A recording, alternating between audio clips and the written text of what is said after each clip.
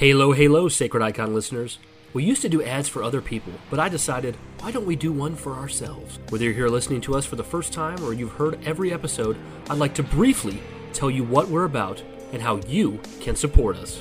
We have been doing this podcast since 2019, and with that has come lots of changes. We started as a primarily Halo-only show, but have evolved, Combat evolved, over the years to talk about a wide variety of things in the realm of nerd culture. As you can imagine, we've made numerous changes to our platforms, usernames, and emails over the years, so now is the time for me to set things right and give the Covenant back their bomb. You can join our Discord by clicking the link included on our podcast feed. You can also send us an email or a voice message at sacrediconpodcast@gmail.com. We have a YouTube channel at youtube.com/sacredicon, and we no longer use Twitter or X or whatever else the kids are calling it these days. So if you see someone who looks like us there, just know it's not us. Lastly, you can support us on patreon.com/sacredicon and receive a bevy of bonus content. We're so glad you chose us to be the voice in your ear on this particular day and hope you enjoy the episode ahead.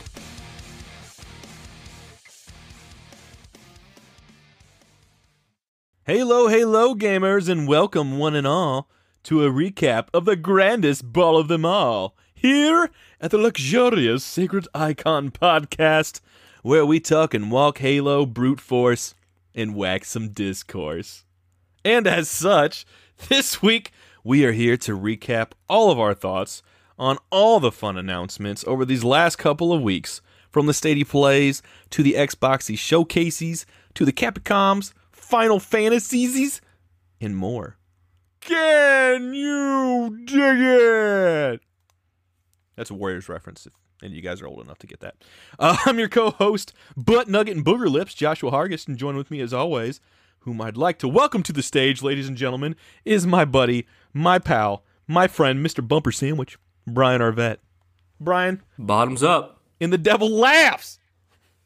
Gives you something to think about. Gives me something to think about coming out on stage, but I don't announce the Gears collection. That didn't happen. That was a no-show. Well, Josh, you know what makes that not seem so bad? What's that, Brian? Me asking you to hit me up with the sound already of someone coming up to you dead serious with their latest Darth Jar Jar theory. Dude, it sucks so bad because this literally happened at work last night. So one of my coworkers he texts me. He's like, "Have you heard about this like Darth Jar Jar theories? Like, there's this big video on YouTube." Your eyes rolled into the back of your head. And I was like, "How do I hate this theory for you guys listening. I hate it." So I was like, "How do I respond to him? Because he's a good dude. How do I respond to him and not sound like bitter? Not carry my years of fatigue of that theory into that conversation, because he just figured this out. This is fun to him." I'm like, yeah, that's a thing I've seen before, and I mean, I don't really agree with it, but it's there. It's interesting. And he's like, this is awesome. He's like, I hate that guy. I didn't even watch episodes 2 and 3 until 2012 because of that. And I was like, oh, really? And I was scratching my head. I was like, oh man, that's like, I want to strangle you. No. But then at work last night, he mentions that, because I told him, I said, Erwin loves to give me shit about that. And then him and Erwin were working around one another, and Erwin was talking to him about it. He's like, oh, so he's in on the Jar Jar theory. And I was like, yeah, yep. And then he's like, well, I mean, there's a lot that points to it being true. And I was like, I'm not jumping onto that plane of existence, Erwin. I've seen all the stuff that points to those theories, and I don't think they're even that compelling or strong. And honestly, if we take away all the jokes and all the funniness away, and just get serious for a moment, if they actually implemented that into Star Wars canon, that would be ridiculously dumb. Really, that'd be awful. I feel like the odds of that happening are so low. But it could always pop up. I would have said that before Rise of Skywalker, where it seems like they followed the Reddit posts. I wouldn't be surprised if it pops up as an Easter egg somewhere someday down the line, but I hope to God it doesn't. It just, like, Jar Jar deserves his time in the sun now. Like I said. Like, he comes back in, like, a spin-off animated series or something, and there's one part where Jar Jar looks at the camera, and he's like, Misa not evil! Well, there was one episode they did in one of the last seasons of the Clone Wars where he literally has a hood over him. Or no, maybe that was an earlier one. But anyway, he kind of looked like he was a Jedi / Sith Lord. So it's like they've already kind of like played with that. I hate that shit so much. Yeah. Like, you hate Jar Jar, you got to try to rationalize how he fits into everything, and then people are like, it's convincing, man. No, you just hate the character, and you're trying to have fun. It's not. But anyway, we're going to talk about. Yeah, we are going to talk about all the recent gaming announcements and news that we've had these past 2 weeks. There has been a crazy amount of news that has come in, and I think for Brian and I say it like I'm two people. I think you're going to find that there's like 2 or 3 things that got us genuinely excited, and the rest. There's a lot of things, but things we care about, not so much. Super little, super few. Let's start talking about the showcase, because that was the biggest one, and we got our first look at Starfield gameplay. How did you feel about that, Brian? Okay, let me start with the positive angle. Positive angle. Starfield looked more or less like what I was hoping it would look like, a Bethesda game set in space. It looked graphically good. I like the art style. I'm excited about playing a new epic Bethesda RPG, traveling planets. Even though I'm not big on crafting your ship and crafting bases, I think that'll probably be really good addition for people to have that. I'm excited to get back into a Bethesda game with some awesome quest lines and stuff, and they can do some new things because it's set in, it's a new setting, it's a new IP, you know. So, I mean, ultimately, the TLDR walk away from my Starfield impressions is, I'm excited, it looks good, and I'm ready for it. Like, bring it on. If I was going to go into the cons real quick, I'd say 2 or 3 things. One, it did look like it was performing sub 30 frames per second. Yeah, I noticed that which was really, like, I'm not that big on like graphics and frames per second type stuff, but it just didn't look like it was performing very well, which is concerning when you think they would at least fake it to make it when they're showing it off this early. You know, you think they would at least kind of put their best foot forward here. So the best thing they put forward was, you know, the FPS being so far off. And then the whole 1,000 planets thing. It's funny that Bethesda keeps doing this because, like, Bethesda likes to have these kind of catchphrases, like, you see that mountain, you can go to that mountain, you know, stuff like that. And it's definitely another one. Yeah, and I kind of feel like, and I'm not saying it's fair, but it's just true. I kind of feel like it's biting them in the butt a bit because that helped draw the heaviest comparisons to No Man's Sky, which I think it's a little ridiculous. I get why people are comparing it to No Man's Sky because there is so many similarities, and No Man's Sky has been getting updated for so long, so it's just relevant. But at the same time, like, you play No Man's Sky and you play Oblivion or Fallout, they're very different experiences. Like, you're going to get a very finely crafted set of characters and storylines. But I think the 1,000 planets thing kind of bit them in the butt a bit because everyone pretty much knew those were going to be procedurally generated, and then Todd Howard came out and was like, yeah, a bunch of them are. And then even though people are taking this stuff the wrong way, he said there was like 4 major cities in the game. So people are like, oh, they crafted all these procedurally generated planets, but they could only make 4 cities. Well, 4 main cities. There's going to be a lot more cities and villages than that. And also, like, that's no small thing, really. You know, like, we don't know the scope of these cities. But, you know, I think I read an interview. I don't know which one it was. I think I kind of got what they were going for. I think it was Todd Howard. It might have been someone else. They were saying that, like, you know, yeah, you're going to be in a solar system, and there might be a planet that's just ice. And you get there, and there's, like, no life, and pretty much the whole planet is just a mixture of ice and crystals, and there's not really much there. And that's the point, he said. The point is, to simulate, like, real space, there's going to be planets that would have no benefits. For instance, like Mass Effect. There'd be a planet in Mass Effect where all you can do is mine from space. You can't actually land on it. And Todd Howard said what they want to do is always say yes to the player and let them land on an ice planet that has no life if they want to. Give them that option to, because sometimes when you're playing a game, you're like, I just want to do this thing. You know, you want to break out of the boundaries in Halo because you want to see what's back there. You know, it's not meant to be anything back there. You know, it's not going to help you get a new weapon or progress the mission. So I really get where they were going with it, and I think it is going to be pretty cool.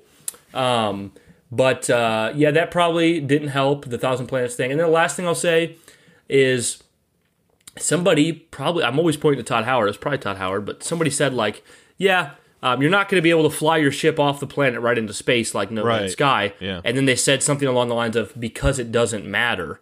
And in my opinion, you know, even though honestly that really doesn't have any bearing on my excitement for Starfield, I don't care about flying my plane or my ship right off the surface into space. Yeah.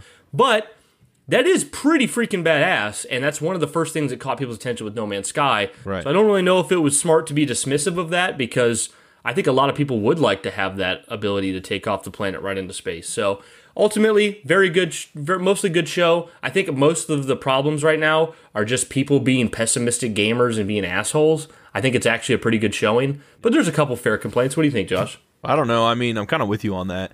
I don't think they were necessarily being too dismissive of that. I think it's just a case of like, I played a little bit of No Man's Sky, not much, but like after you do it, like after you land on a planet like 2 or 3 times, you feel like you kind of like that sense of awe and that coolness is like, okay.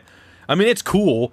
I don't know what, like, if that would have been too hard of a thing to design or like get into the game, but it doesn't really ruin anything for me. I was going to ask you though, like, Todd said before, when they were designing this game, like he's like, you look at Skyrim and it's like a 10-year plus game. It's like a benchmark game. So we want the next title to be like that too. Do you feel like that all this 1,000 planets type stuff, and because that's going to be huge for the modding community, for example, and stuff like that, and all this, how you can build all these stations and do all the ship customization, all the stuff that's going into that's procedurally generated. Do you think a lot of that has to do with that? Like, do you think, almost not in a negative sense, but do you think that impacted their approach to the development of this? Was like, how do we make it a 10-year game? I 100% think that's what they did. I think that's exactly what they were going for, because picture this, guys. This is actually really amazing.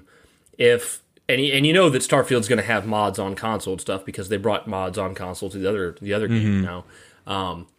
So Skyrim right now is, almost 11 years old now, which is insane. Yeah. People are still playing it, still modding it. Picture if in 10, 11 years from now, you can enter Starfield, and every single one of those 1,000 planets is completely 100% fully developed to have quests, characters, monsters, enemies, populations, to where each planet bears the amount of things to do and the quality of something like Skyrim in its entirety. Yeah. That's just mind-boggling to think of. That's literally endless. There's endless reasons to play Starfield, because not only could you do that, like have a mod to where, like for instance, you could have a mod team that just takes one planet and they work on it for years. Another mod team takes one planet and works on it for years. And then, so these planets are like full games that you can just land on and travel to all between each other. But then also, like, if eventually we've gotten that and all 1,000 planets have been modded, you can just have people start modding them again, like make a new planet and just swap it out, right? And virtually just have endless things to do in this game. So I think it's really good. Yeah, I don't know. When I first heard the 1,000 planets thing, I immediately thought procedurally generated, which they confirmed, and then I kind of got bummed because I thought I don't need that much like fluff. I hate to say. Because it's not. It depends on how you look at it. For some people, I know it's super exciting, but when I came out of that, I kind of felt like it looked rough, like real rough around the edges. And okay, that's what I want to ask you, Brian. I'm gonna let's put on our tinfoil hats. I want to go into conspiracy theory realm right now. I think I've seen a lot of people that just assume that it was Bethesda who pulled the plug on the release date, but I think it was Phil Spencer. What do you think? I'm thinking that too. Okay, because I think I agree with you. They had the tweet. For you guys listening, like this was like not too long ago, I'd say within like the last 2 weeks, I think Aaron Greenberg tweeted out that him and Phil, a couple Xbox people, had visited Bethesda. So they were there with everybody, Pete Hines and such. And it was like it was pretty much like a day or so after that they announced the delay. And that was all before the showcase. Mm-hmm. Now, it's been confirmed that Todd Howard was the one who committed to that initial 11/11/22, and Jason Schreier has reported since then that like a lot of employees, when they saw that, balked at it and said, "Oh, this is like a Cyberpunk situation. Like, there's no way we can get the game done by that time." So I almost wonder if Xbox flew over there to basically get a look at like, okay, what they're going to be showing for their showcase, to get a look at it, and then at the same time, Phil was like, oh, shit, like this kind of looks bad, or some aspect. I hate to do this, but we're going to have to do it. Because I feel like a lot of people thought it was Todd. So you think it's Phil too? Yeah, no, I think if this was still third party and coming to all platforms, it would have came out this year. Super buggy, super messy. Bethesda has that like reputation of releasing like games that are still in a buggy state to a charm for most people. See, and I could go on a rant for hours about how stupid it is that people like to brag and argue about console exclusivity. Like, I know some of you listening will disagree, but I just think I'm just going to go there and say I think I'm objectively correct. I think it's better for everyone to have the ability to play every game. I think that's always better. I think there is never any benefit to blocking a game off onto a platform. But the reason I say that, there's one benefit of Microsoft owning Starfield and making it exclusive is we get a delay in a better game, right? Like that's one of the things that can come from it. I would still think that overall, for gamers as a whole, it'd probably be better if Starfield was on all platforms because then more people could play it and not have to buy new hardware. But because we are in a situation where it is exclusive, this could be very beneficial. You could have a better quality game. The nice thing with Starfield, though, Josh, is like my hype for Starfield before it was shown off was like 6, maybe, and then after I saw it, it's like an 8. That's good. I'm only more interested now. I think what was tough for me is I wanted to see, like, in a hub area, like the New Horizons or whatever it was that we saw briefly. I wanted to see him briefly, like, walk around with the character and then go up and initiate a conversation and see, like, the dialogue, like, options. Yeah. And they didn't really show that. I think what I wanted to see was, like, I can't remember what it's called, but I remember they showed off, like, a Skyrim show demo or whatever, like, before the game came out. And it was that, I think it's called, like, the Burrows or the Barrows or something. It's one of the first, like, quests in Skyrim. You, like, go and you have to match up the little stones on the door. Match. The ivory claw or dragon claw or whatever, yeah. They basically showed off a quest being done with characters and progression before Skyrim came out. So it gave you an idea for what you can expect. They didn't do that with Starfield. And maybe it's because it's early and they're going to do that still, but like I would have loved for them to be like, you know, your ship, Todd Howard comes out, he's like, your ship is crashed down on a planet.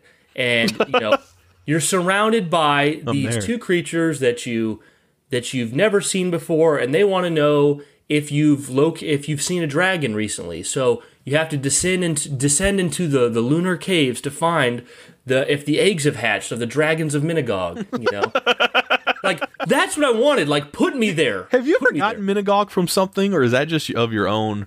Did you arrive at that independently? It feels like I've arrived at it independently, but I wonder if I Google searched it, if I'd find it attached or something. This is very Star Trek. Like, I love it. Okay, I want to get you on your soapbox for something while we're on the Xbox topic, because I know we got a little bit more to say on Xbox stuff, guys. But we're going to kind of hop all around a bit. But, okay, so it was in the extended showcase, and I think a little bit after, that I think between Pete Hines and Todd Howard, they said that the next Elder Scrolls is in pre-production. So then once Starfield comes out, obviously, I mean, we all kind of knew this, but then they'll start full development on Elder Scrolls, and then after that, the next Fallout. Well, you got to imagine, and I could be wrong, it's 2022, Starfield's not coming out till 2023. You got to imagine that we're probably not looking at the next Elder Scrolls until maybe 2026 at the earliest, I'd say. 2027. I was thinking 29. Okay, even better to my point, what I'm about to get to. So, if that's the case, then you got to wait, who knows, even longer to get to Fallout, and then who knows even how long to get back to Starfield. So, Brian, do you think there's going to be a point, my question is, that Microsoft comes in, because Microsoft, from what we understand, has come in with a hands-off policy. They don't want to kind of get their hands in the kitchen. Do you think there's going to be some point where they have to hand off one of those franchises? Because it seems kind of ridiculous that we would have to wait almost 10 years before we get a new Fallout game that's not 76, get a new Elder Scrolls that's not ESO. You know, I mean, it seems like the jump is taking longer and longer to get, not just because of the pandemic, but because of how they want to approach these games with a benchmark, you know, style. Yeah. What do you think? What are your thoughts on all that? Well, I think ultimately, I think I would usually say there is no chance that they would give those chance in hell. Give those franchises over to other studios. But I do see it being very likely to have Obsidian work on Fallout, because those have some of the people that were there to create the original Fallouts, and the most revered Fallout game is New Vegas, which they created. So I could see them sharing Fallout. I don't see them sharing Elder Scrolls or Starfield, since those are completely their babies. Yeah.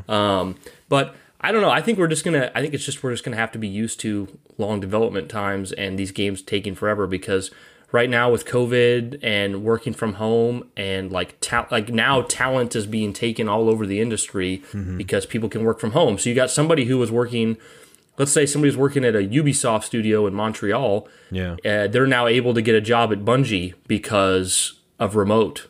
So now you're having studios like pull definitely some perks there. People. Yeah, so like I think it is like I don't want to say I was gonna say bleak, but like it's not bleak to me. I'm just like I'm gonna play the games I have now. I don't live my life in a way where I'm counting 10 years till Fallout 5. It just seems weird to think like but they have 3 big properties now, which are Starfield, Elder Scrolls, and Fallout, and that they're just gonna pretty much. I mean, as far as we know, they're just gonna take one after the other. That seems like such a long time. I mean, you're right. I just like that's where I'm at. Is like, do you go to Obsidian? And that was my first thought, and I thought the same thing. I thought Fallout, but then I thought they have like Pentiment coming out this year on Game Pass. There's another Game Pass game I'm forgetting that they have coming out. Game on top Grounded. of Outer Worlds 2. Yeah, Grounded. Thank you. On top of Outer Worlds 2, Avowed. I think 1 or 2 others maybe. Yeah. Like, do they even have it in their wheelhouse to take in that? And even then, I don't know the logistics or legalities of like.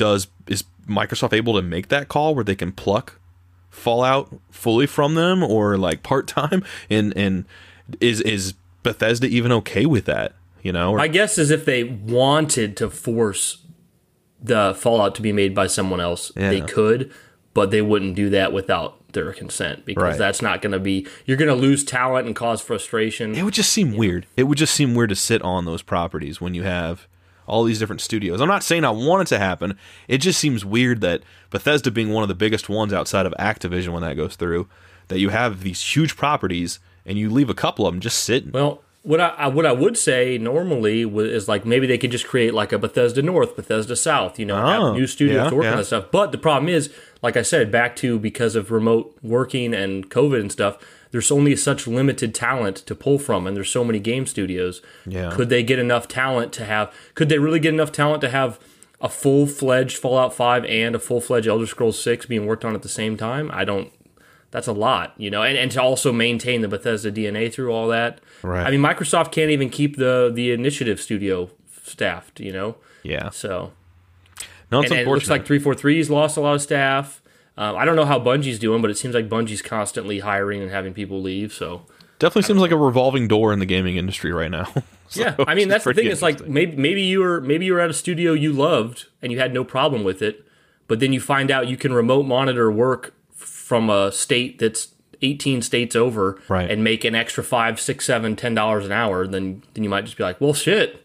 If I can do this from home and make more money, bye. Yeah. Is it weird to think that your daughter will probably be able to like play? She'll be playing her own video games by the time Elder Scrolls comes out again. Is that kind of weird to think about? Well, I mean, she'll be playing video games long before Elder Scrolls comes out. Sure, but I mean, like, she'll be like, she'll have her own friends. You know what I mean? She like, could actually, she'll be a fully fledged human, not just a baby. Like that. If she was a nerd, she could actually pre-order and wait for Elder Scrolls 6. She's not born yet. Hopefully, it doesn't take that long. Jeez. Well, here's what I think. I think Elder Scrolls is going to come out fall of 2029. Okay. Because after Starfield comes out, that would be 6 years. I don't think it's crazy to think that Elder Scrolls will take 5 or 6 years during COVID and with remote monitoring. Yeah. No, I could see that. Maybe 28 with more glitches and bugs. I'm saying 26 at the earliest, but I honestly, if I was a betting man, I'm going to say 27. I'm going to say That's 27. Crazy. Yeah. Have they ever made a game in I guess maybe Morrowind to Oblivion. I don't know. Yeah. Well, no, I mean, technically you're right, but then you start putting in all the Fallouts in there too, and you have that as well, so... I don't know. It's hard to say. It's really hard to say. They went from Fallout 3 in 2008 to Skyrim in 2011, but then... Okay, yeah. But I don't know. The whole approach... I wonder how much they can, I wonder with all the... It seems, at least, even though it's still the creation engine or whatever, it seems that they've... I don't know if I'm making this up, or I actually read it somewhere, but it seems like Starfield featured... No, I think Todd said it at one point. Featured a ton of upgrades to the engine. So if they're able to cut a year or two of development out of Elder Scrolls 6 by using the work they put into Starfield, that could be pretty awesome. Because like, well, how about this? What if the next Elder Scrolls? Maybe we're not thinking outside the box.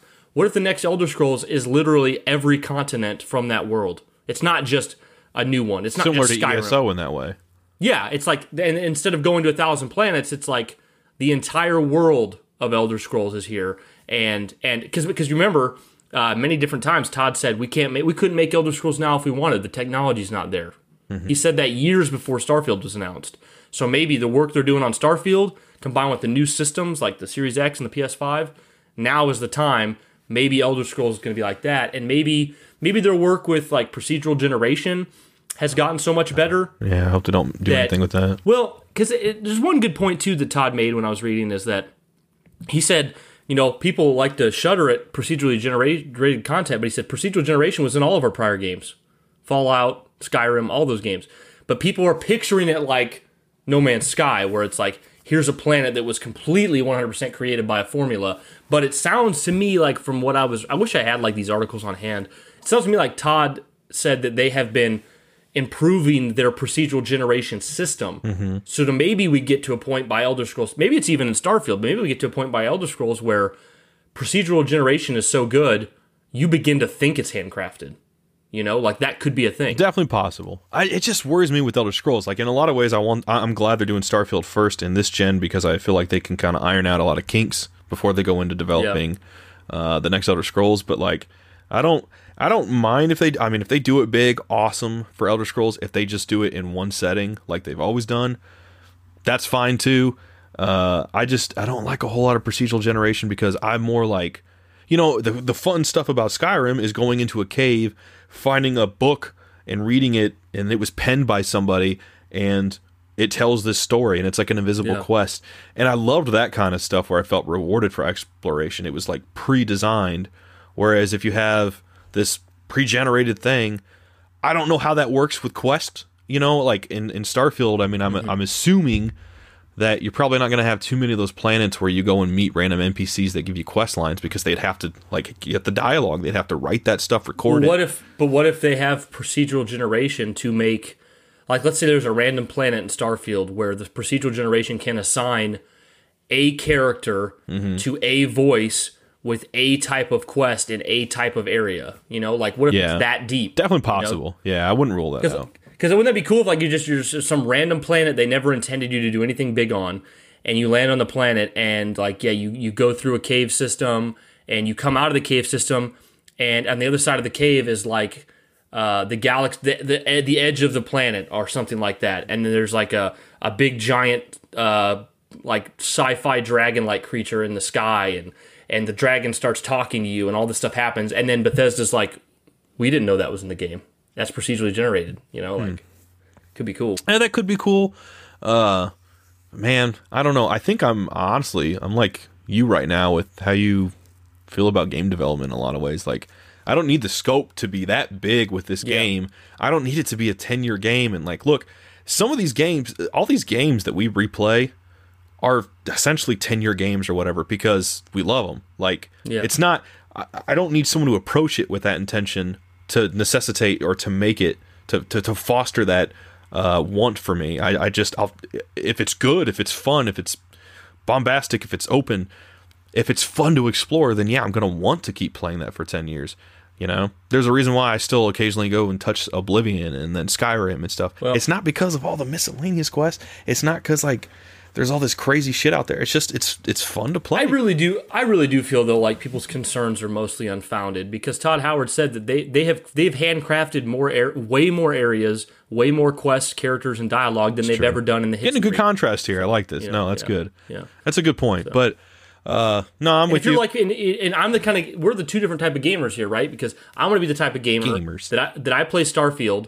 I may put 100 hours into Starfield, but I'm probably only going to do the setup quests and setup areas and missions. Like I'll dick around on a couple planets, but I'm mostly going to stick to stuff.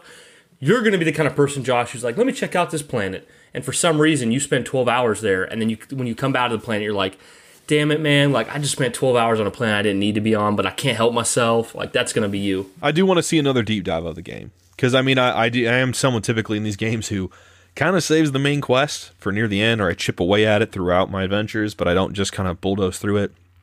And Brian, like he said, it's the opposite.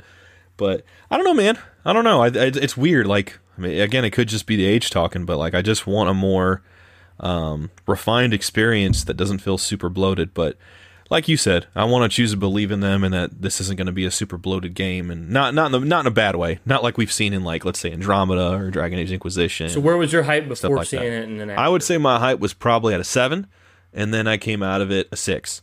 So it's not to say I didn't like it. I just think it looked rough around the edges. But it's not. I mean, it clearly had a delay, and I think that was purposeful that they announced it beforehand, because after that came out, no one was talking about, oh shit, and they just show this and then they show a new release date at the end of the trailer. People would have been pissed. People had a couple weeks to adjust to the delay, right? Yeah. So then that wasn't even a talking point. So I just people think would have asked for a delay if they hadn't have delayed it, because look at it, it's not running very smoothly. Brian, what do you think about Redfall?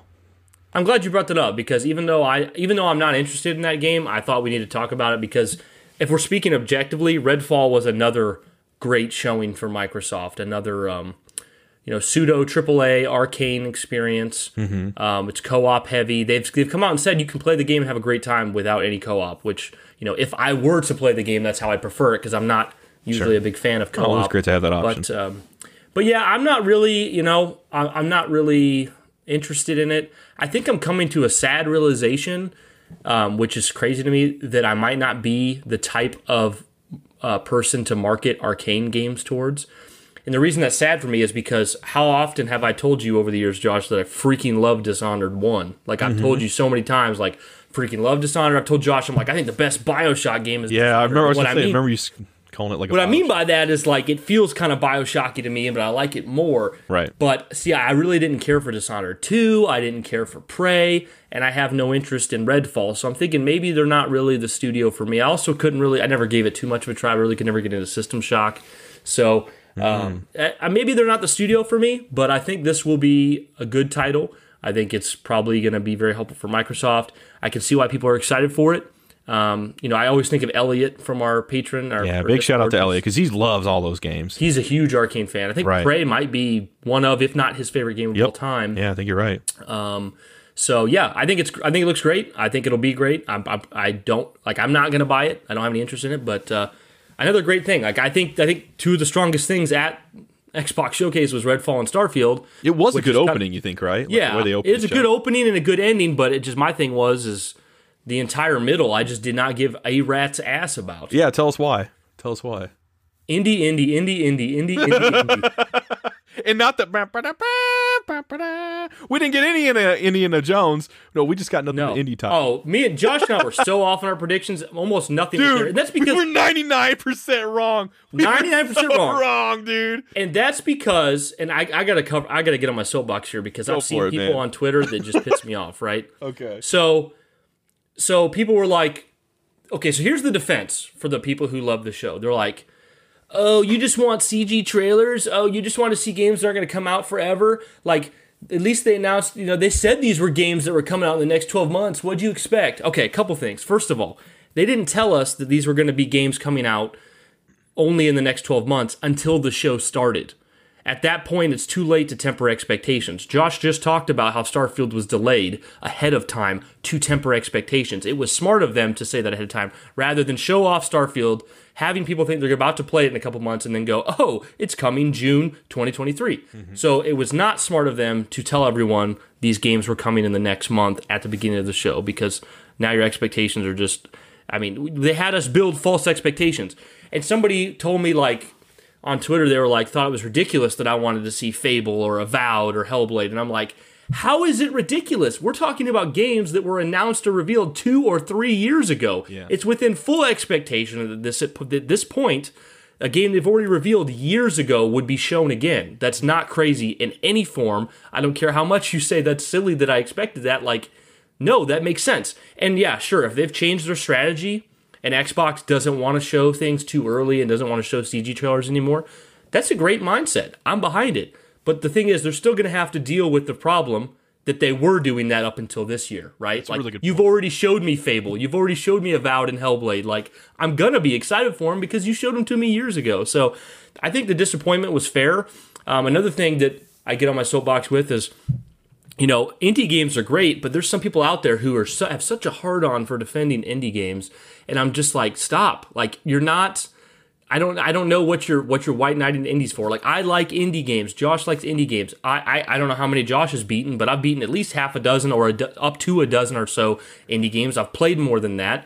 Anything from Limbo to A Tale of Two Brothers and Minecraft when it was indies, to Super Meat Boy. I mean, just tons of indie stuff. I like indies, but to me, and I feel like a lot of people feel this way, but they're afraid to say it out loud. Like, they're not the same exciting experience as AAA games. Like, and that's not to say you can play a AAA game, play an indie game, and then turns out the indie game you liked way more, or you thought it was way better. That can totally happen. But I'm just saying, in general, when you talk to if you take 100 people, over 90 of them, their favorite game of all time is going to be AAA, and there's a reason for that. It's better.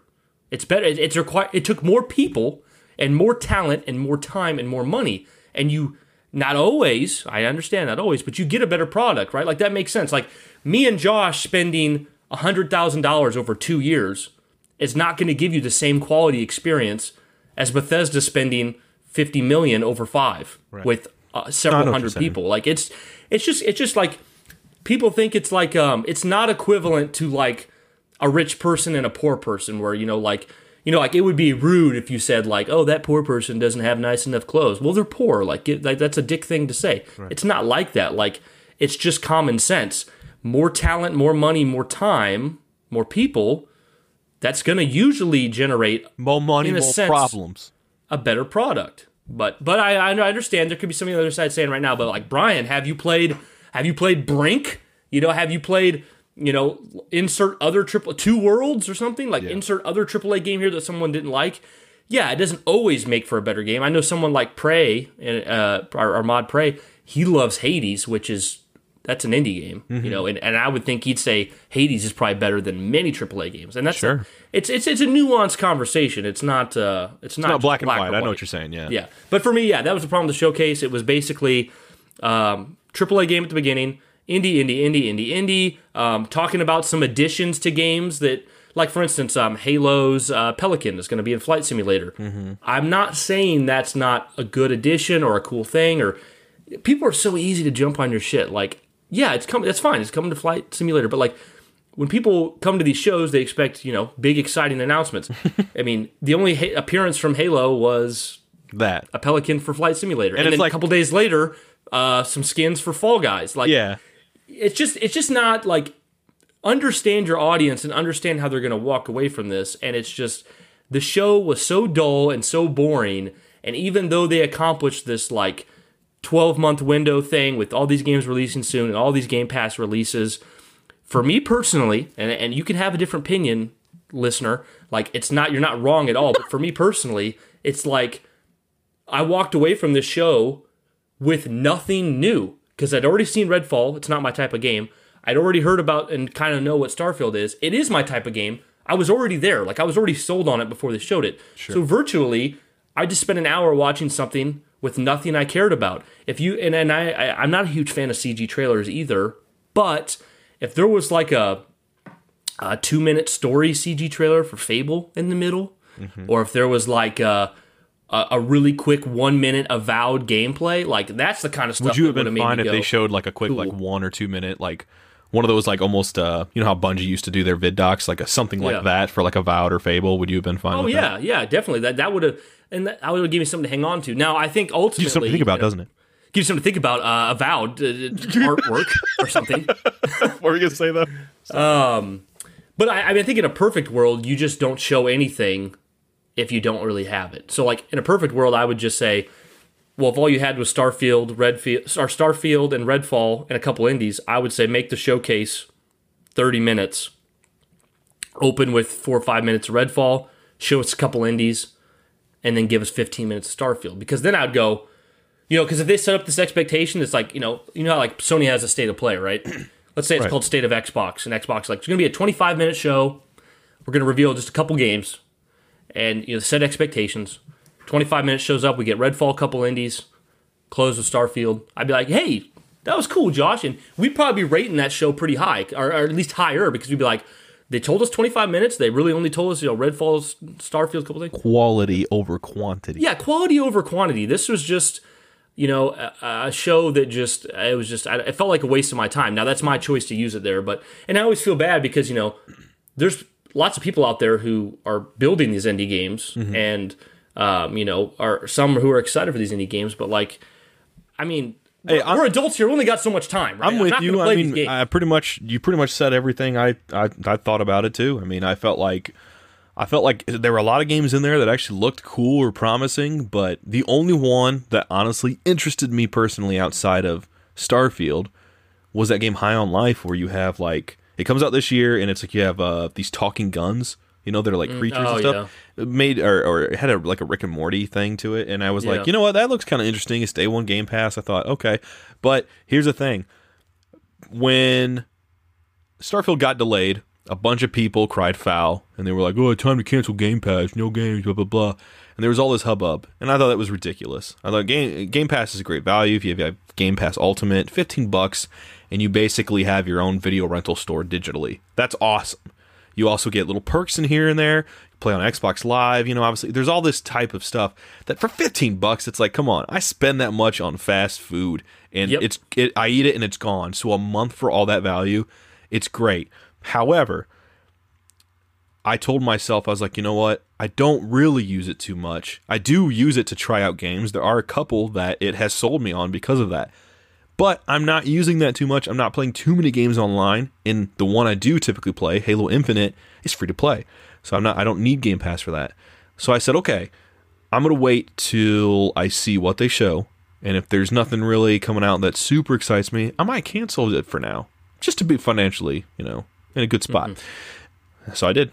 And I canceled Game Pass. Yeah. But that's not to poo-poo on it. I thought, like Brian, I mean, there's a lot of cool stuff there. It's going to interest a lot of people. And there's some of these games that turn out better than AAA games. But, yeah, it didn't do it for me. I came out of it. I texted you after, and I was like, man, you're right, dude. I should have just sat it out. I don't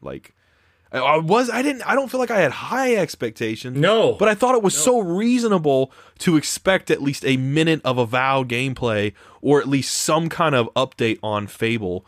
And I just You'd think those games don't even exist after watching the literally the only thing I think we came out of that we were right on, and we both had two different predictions on this, was that you said there was going to be a new Forza Motorsport announcement, and there was, which looked beautiful, just not our game. And then I said there was probably going to be a new Forza Horizon expansion, and there was a Hot Wheels one. Other than that, that was about it. But it's not the poo-poo on Xbox, guys. I definitely am at a point Brian's been at for a while. And I mean, you can probably paint it in a better picture than I can, Brian. But I love Xbox. I love everyone. I love PlayStation. I love Nintendo. I've been at Xbox a little bit more because of Halo. All this time, but I'm getting tired of waiting. And I understand there was 2 years of the pandemic, so that I completely get. But I feel like I'm still having to hang in there, and it's like, okay. Are you going to show me Avowed next year? At this point, do you think Brian will even see Avowed next year? Do you think we'll even see a look at Fable? I don't think it's guaranteed. That's for sure. Yeah. Dude, at this point, and this isn't new, really. This is just what I've known in the back of my head for years. I'm PlayStation first now. I really think I am. Because I just enjoy what they do more, and that doesn't make them better. That's just for me. It speaks to me, Brian, as a gamer more. And I just wish people were more willing to have a nuanced conversation, right? Because so the whole cancel Game Pass thing, right? Here's a couple ways to look at it. The people who were all over Twitter saying, I'm going to cancel Game Pass because there's basically no reason now because Starfield's not coming. Xbox has nothing. That's hyperbolic. That's ridiculous. There is plenty, as Josh said, there was plenty of value in Game Pass, regardless of Starfield. You've got your gold membership in there. You've got 1 million games already there, a bunch more coming out. That's just asinine to say. If you're already in Game Pass, canceling it over just Starfield, that seems really silly, right? Sure. Okay. But on the other hand, removing yourself from the hyperbolic social media stuff, it could make sense to cancel it. Josh canceled it because he's not really going to use it much more. And to further prove my point, I don't use Game Pass at all. I haven't been subscribed to Game Pass other than a month for Gears of War 5 and then like a month to play Halo with Josh before Infinite came out, I don't use Game Pass. But and then to go take it another step further, this year I've only purchased 2 games. Well, let me think about that. I purchased 3 games this year.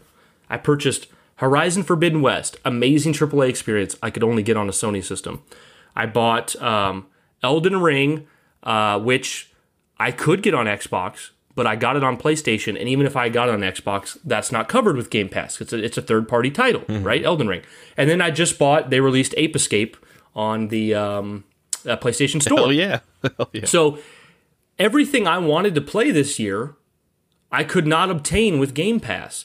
So for me, and this is just a personal thing, Game Pass is not worth it to me. And people go, oh, Brian, but $15, all these games. Yeah, but the thing is, I'm not going to play most of those games, first out of choice, and then secondarily, there's a lot of games I wouldn't play on there because I simply don't have time. For instance, this week, like I bought Ape Escape this week. I have played it 1 hour since it came out on, Monday? It came out Monday. I played 1 hour.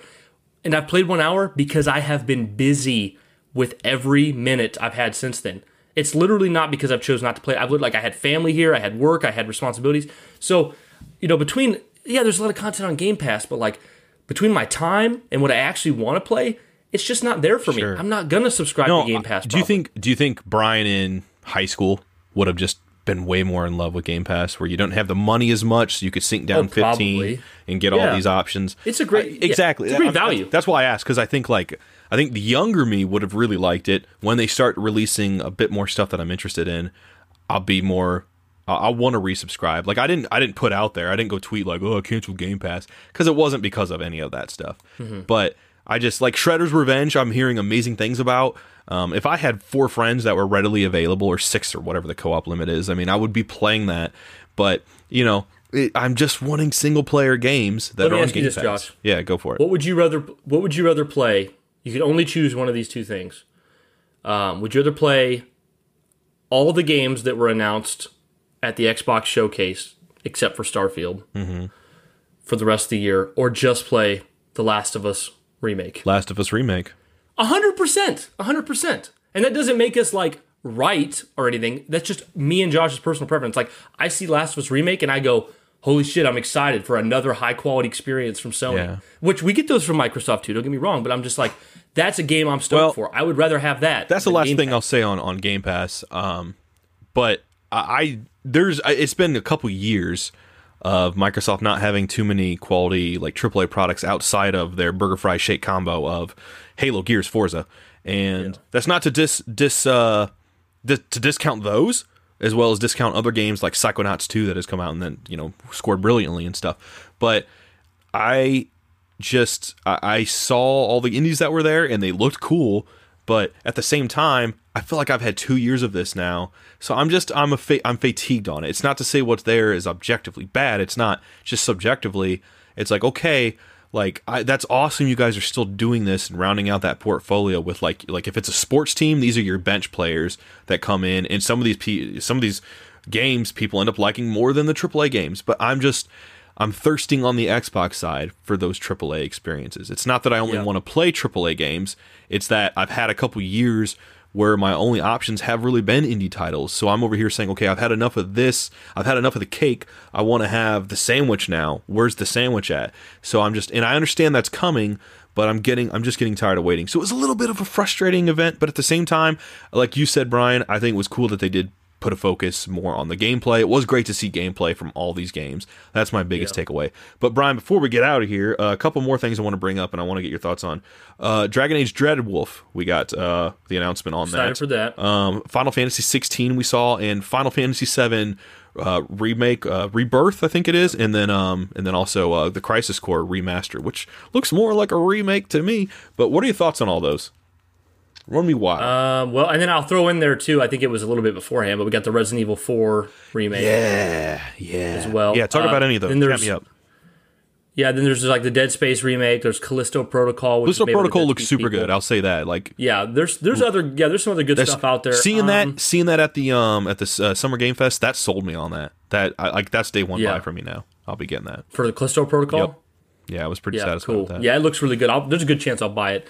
Well, I will save most of the conversation for Josh and I are going to have a Final Fantasy VII episode, but my most anticipated game, period, bar none, right now is the follow-up to Final Fantasy VII Remake, Final Fantasy VII Rebirth. Hell yeah. That looks so exciting. I cannot wait to continue that story. Banger of a showcase. God damn, dude. That was the best showcase. That was the best one. They summer came by out far. swinging, and they hit a fucking dinger of a grand When they slam. announced it on Twitter, they said, please be excited, because they knew they had to. That's what they say in Japan, was and I excited. love that. I love that. Please look forward to this. Yeah. Please be excited. I'm like, Yes, absolutely. Absolutely. And then like, okay, you know how every now and then you have like a crazy E3 dream you don't think will get fulfilled. You know, like back in the day, it was like Shenmue 3, and then they announced Shenmue 3, and people were like, holy shit. Thank you, Kickstarter. Or I remember thinking to myself, I want them to remaster the Crash Bandicoot games. It'll never happen. And then it did.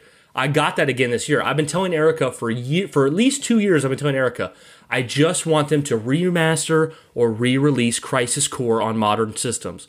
But it's never going to happen. It's never going to happen. And then they announce it. It looks way more ambitious than I thought it would be, and it comes out this winter on all platforms. And I'm like, holy shit, I'm in. Yeah. So like, Oh, yeah. Crisis Core is And my it's number coming 2. on Xbox, which is crazy Yeah. because so they announced in that thing that Intergrade was going to come on Steam, which is now on Steam as of this recording, but it didn't say Xbox or anything. But then they said the second part of the remake is going to be, I think they just said PS5. I could be wrong on that, but they didn't say Xbox. But then this Crisis Core is like everywhere, Yep. which is Now awesome. it makes me wonder. It makes me wonder because, man, we don't. Josh and I are aiming for. We're doing several episodes, so we're aiming for an hour. Got to refuse ourselves. So I got to get this stuff out of my system fast. But go for it. a couple things that makes me wonder. I'm like, okay, so Rebirth is coming to PS5 only. 4 was only on PS4 and 5, but now it's on PC. And if you look at other PlayStation titles like God of War, Horizon, they're on the PlayStation, and they're also coming to PC. But then you look at Crisis Core, it's coming to Xbox and Switch and whatnot as well. So I'm wondering, one or two things are happening here, and I'm not sure which one it is. At first, I thought Sony paid for timed exclusivity on Final Fantasy VII Remake. I thought it would be on Xbox within a year. Well, several years went by. It's still not. There seems to be no sign of it coming onto Xbox. Right. But Crisis Core is. So I'm wondering if maybe Sony is heavily funding the Final Fantasy remake series, remake, rebirth, whatever they call the third one. It's going to be a trilogy now. Reunions, what I would guess for the third one. If Sony is paying to make those, maybe the Final Fantasy remake trilogy is an indefinite PlayStation exclusive. If that's the case, holy shit, what a big W for them. Huge. Because that's to me, that's like you take Spider-Man, God of War, Horizon, that's even bigger than those games for me. But once again, I'll say, I would love for them to come to Xbox. I think in a perfect world, everyone can play every game on every system. Exclusivity is not something to be praised or joyful over. It's just taking it away from other people. Unless a game couldn't be made without being acquired. I like the competition aspect, but I mean, I'm still with you. Like if someone said, "Hey, we're leaving it up to you. Do you want to have Halo go on Switch?" I'd be like, "Yeah, hell yeah, let the Switch people play Halo. Yeah, let them have it." Absolutely. Yeah. So I'm wondering because if it is timed, that's crazy. I'm wondering what if it was just a timed exclusive. You got to understand Sony's paying to keep Final Fantasy IV or Final Fantasy VII Remake off the platform for 3+ years. Yeah, two questions. On PC? Two questions, Brian. That's weird. Yeah. Do you think if it does come to Xbox that it's not gonna be until after the third one is long out? And then my second question is, how do you feel about it being in 3 parts? They confirmed that it's gonna be just 3 now. 3 parts is mostly exactly what I wanted. Mm-hmm. And what's cool is, I'm not trying to get into this, Josh. Okay, me and Josh have a disagreement, but we're not going to discuss it. But, I believe that the Final Fantasy Remake trilogy is a sequel to the original. Josh isn't quite sure. He thought it was more of just a remake of the original. But it's not... some new twists, for sure. It's not really possible. It's not really possible to tell the story of Final Fantasy VII in its entirety as it was from 25 years ago with 3 parts. It's just not. I mean, it's just not possible. So it seems to be, and then they also spoke in interviews about how things are going to be changed. So I think it's pretty clear that Final Fantasy 1, 2, and 3 of this trilogy are going to be, they're going to be changing things. They're going to be cutting things out, adding new things in. They're just not going to have all the same things that the original had. But three parts is pretty much what I want. In a perfect world, I'd like 2 parts, but they just couldn't. I mean, they just couldn't do that, right? So 3 parts is pretty good. I would have been irritated with 4 or 5, and I thought that was a possibility. So I did think I thought so too. I was thinking like 6 maybe. So I was to move on from that, and we'll save more of that for the Final Fantasy stuff. Callisto Protocol looks really good. It looks basically exactly like Dead Space because it's made by the people who created Dead Space. And it's funny because you got the Dead Space remaster, which is coming out as well by a different company. You have this one. I'll probably buy that as well because Dead Space was great. Resident Evil 4, I think we might have touched on that a little bit in a previous podcast. I adore Resident Evil 4. I think the original... What are you buying? I think the original is so good, and I don't think it needs a remake, but you better believe I'm going to buy it anyways, so I'm looking forward to that. Let's see, what else Dragon did we Age mention, Dreadwolf. Josh? Dragon Age Dreadwolf, we've seen nothing on it, but I really came around to loving Inquisition. Inquisition became my favorite Dragon Age. I love that series. From what Jez Corden was saying, or at least implying from what he's heard, it's entirely possible it could. I'm not saying it will, but it could come out next year. Because it sounds like that's what they've been aiming for internally. But again, that doesn't mean it's going to actually happen. Yeah. But I would love to see it at this point. I have to say I'm really, really excited. I feel like, well, let me ask you, Brian, do you feel like coming off, I mean, I loved Andromeda personally. I really did. Me too. It's one of my favorite Mass Effects, even though I realized it had a ton of flaws. But coming off the reception of that, coming off a lot of the reception of Inquisition, which there were a lot of criticisms, and it hasn't aged well in some ways. For some people, it's aged, fine. But coming off that stuff, and then, the failure of Anthem and all that stuff, do you feel like internally, if you had to guess, that BioWare really wants to, they really feel like they need to have a W with this game? I mean, yeah, Dragon Age 4 needs to be incredible, probably. And I don't know what you do with that, because the only Dragon Age that is universally considered to be incredible is Origins. And at this point, Origins is very old and archaic. The combat system, while loved by many fans... Like me.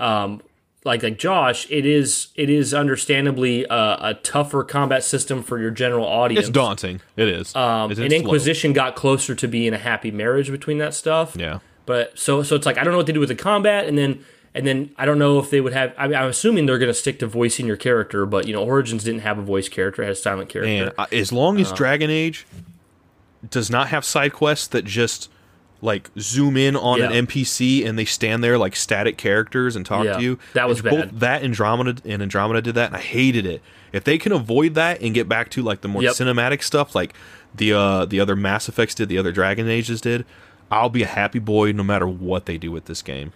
See, on one hand, I could see them trying to like look at Origins, but my honest guess, if I had to put my chips down, my guess is they're going to shoot to make something very much like Inquisition. Because if you remember, Inquisition sold well, was received well, and was Game of the Year. Yeah. So I think they're going to build off Inquisition. I think we're going to get something that plays more like Inquisition than anything else, for better or worse. For me, that's good, because that's my favorite.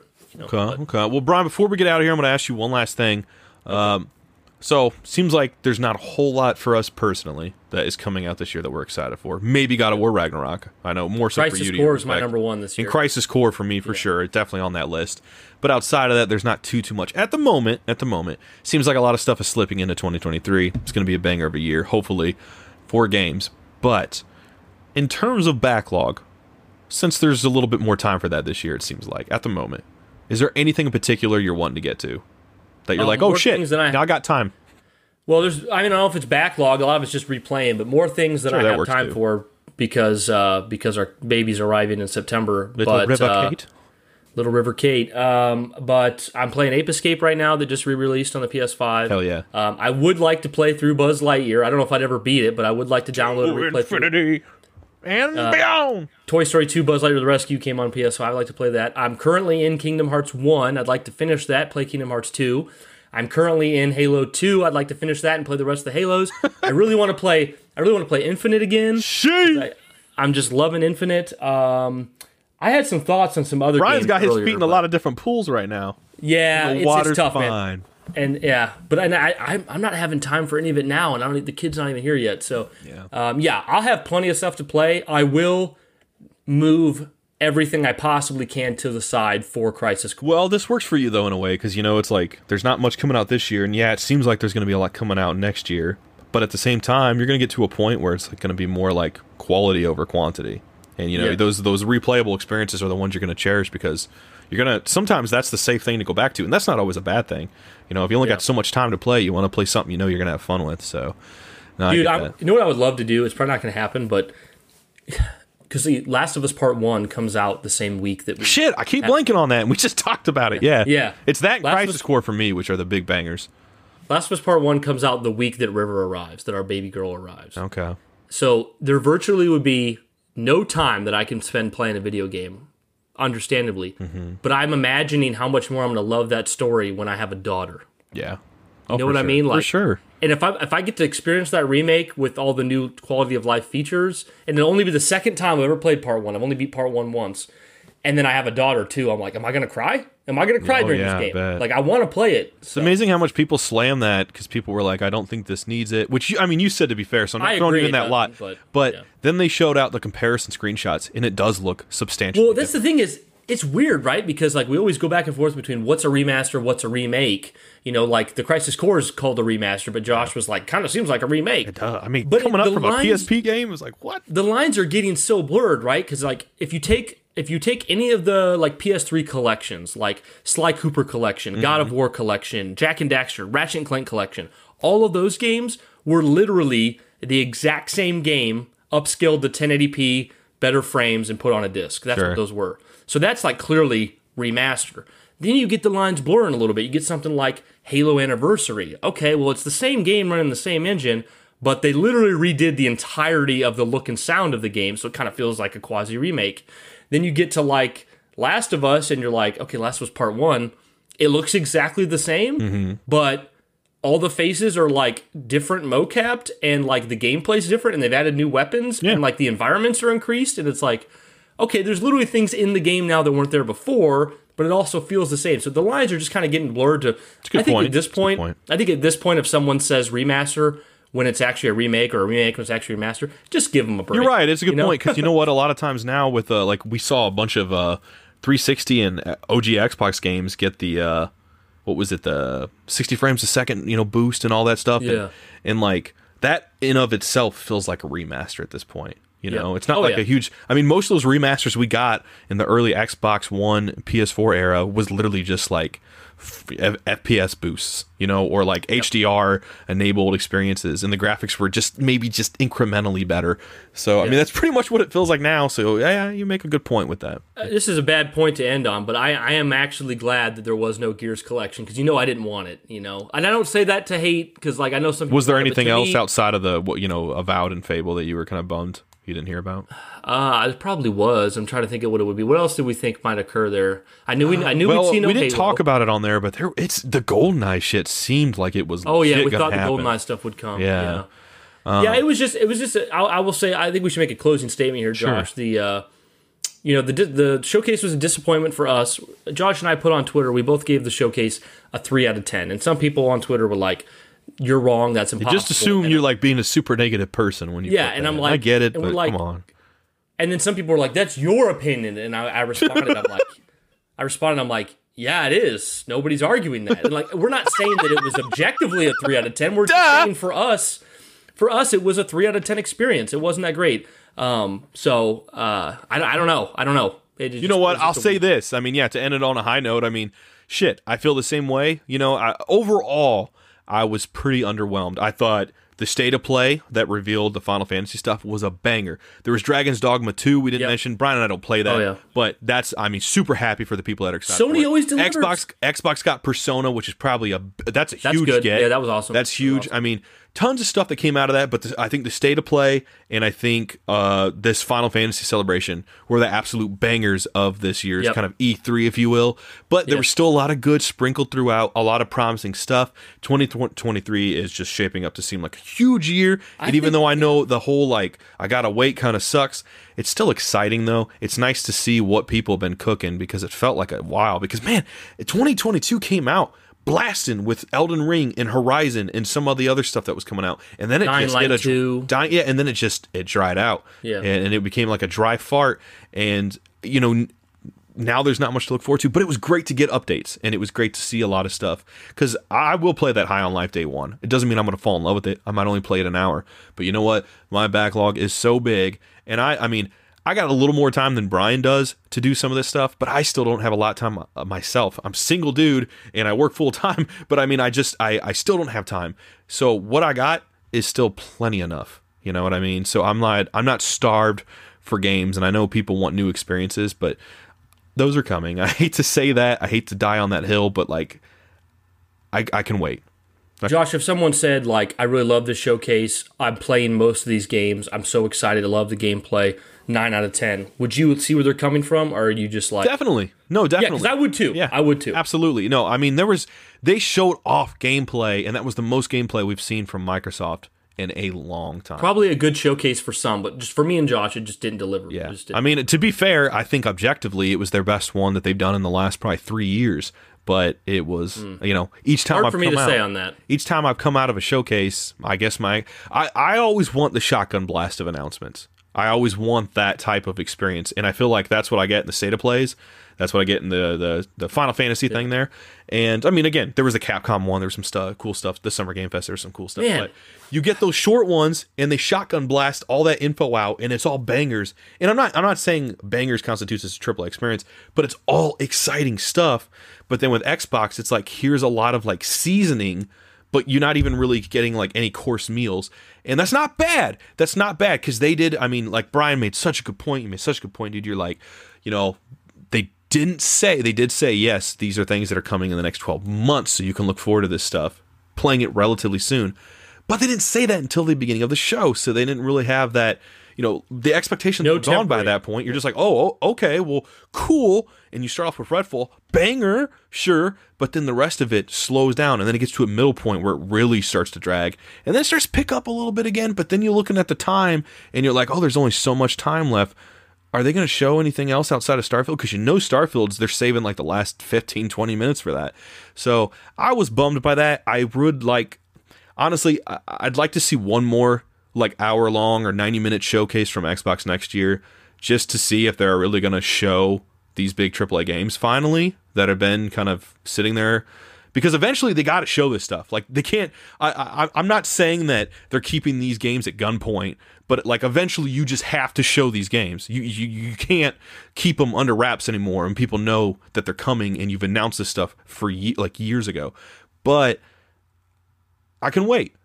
After this year, or after the next year, if they don't really come out swinging, and it's not a banger of a showcase, I think my opinion will change, and I'm just going to say, please just do like a 20, 30-minute thing. See, I gotta say, Josh, I'm sorry, I went on a soapbox there, but go ahead. I completely disagree with you on the last 3 years thing, because I think the last 2 years were far better, and just for me personally. And I know there's probably some people out there pulling their hair out, but you got last year they had like some Hellblade 2 gameplay. They had Halo Infinite with its new multiplayer gameplay. Like, I was really interested in last year's show, and then the show before that, when they first unveiled Halo Infinite, I know people didn't like the graphics, but that was super cool to see Halo Infinite shown off for the first time. You got to see Fable's announcement. You got to see Avowed footage for the first time. The last 2 years for me were way better than this. And that's just where based on what I want. A whole different thing to unpack for me. But like, to play devil's advocate, I hate CG trailers. The fact that they announced it, that they showed off Avowed and Fable, like made me feel like I had a reasonable expectation 2 years later to expect to maybe see gameplay. But outside of the Halo Infinite gameplay reveal, that was literally, I think, the only gameplay we got in 2020 showcase. Yeah. Last year, I do think that was good, but I just didn't care for it myself, because I feel like what I saw mostly was Halo Infinite multiplayer, which I liked, but like, I expected that. There was nothing else that came out of it that surprised me. They showed off Forza, but Forza, again, is that burger fry shake combo, and I'm like, okay, I like sequel stuff.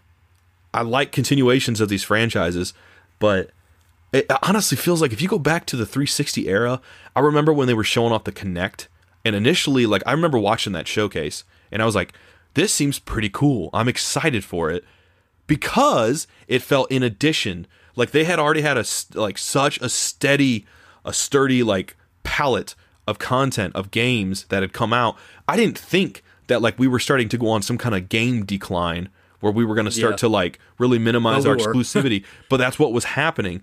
But like, I'm at a point where I just want to see like new IPs, and I know they're coming, but it's like, damn, I really thought it was going to be this year that we were going to see some of that stuff, and it didn't happen.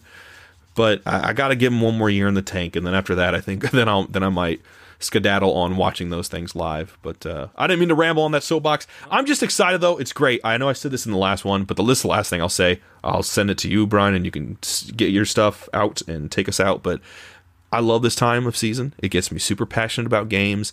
I love video games. I love replaying my old games. I love experiencing new games. I love having things to look forward to on the horizon. I just love playing video games, man. This shit is so much fun, and I have so many fun memories with these things. And it's just great in this pandemic era that we're still kind of in to get updates on this stuff. I think that's just fun. It's nice to be able to have things to look forward to, even though I could probably live on a desert island with all the games I have bought already. So I'm happy to see updates on these things, and can't wait to play Crisis Core. Yeah, it's still been exciting, and ultimately, like, the truth be told, every year of my life, the only thing I really ever need from E3 is one game coming out soon. Yeah, blows my mind. Yep. And we got that in the sense, for me, it's mostly Rebirth, but like Crisis Core is like a part of that. In a sense, for sure. Part of that, for sure. Those games. So I get Crisis Core this year, and I can look forward to Rebirth in a year and a half. So I'm ultimately I got the game I wanted this year, so I'm happy. That's what we said beforehand on the pod. I told Josh, like, that's the game I want the most. Mm-hmm. So the fact that that's coming made me happy. But guys, we went longer than normal, like we always This do. could have been, honestly, if we here. had all the time in the world, this would have been a 4-hour episode. And every one of these 3-4 rants, hours. every one of these rants would have been an hour soapbox, probably. Oh, yeah. And people at work right now are like, guys, just keep going, please, God. Don't stop, no! You're doing the Michael Scott. No, God, please, no, don't quit. But guys, we're going to get out of here. As you know, you can go to patreon.com/sacredicon if you want to support us financially. For as low as $1, you can be mentioned on the podcast. We'll shout you out all the way up to potentially being on the podcast. Check out those tiers. Ooh. If you want to follow Josh on Twitter, he is at Jedi Knight Joshy. If you want to follow me, I'm at Brian's Bane on Twitter. Yay. And if you want to follow Sacred Icon, we're at Sacred Icon Pod. Go leave an email or a voice clip with your thoughts at sacrediconpodcast@gmail.com. Come join the Discord, chat with us. Me and Josh are there all the time. It's a good time. Guys, we love you so much. Thank you for listening to this episode of the Sacred Icon Podcast. And as always, keep it sacred.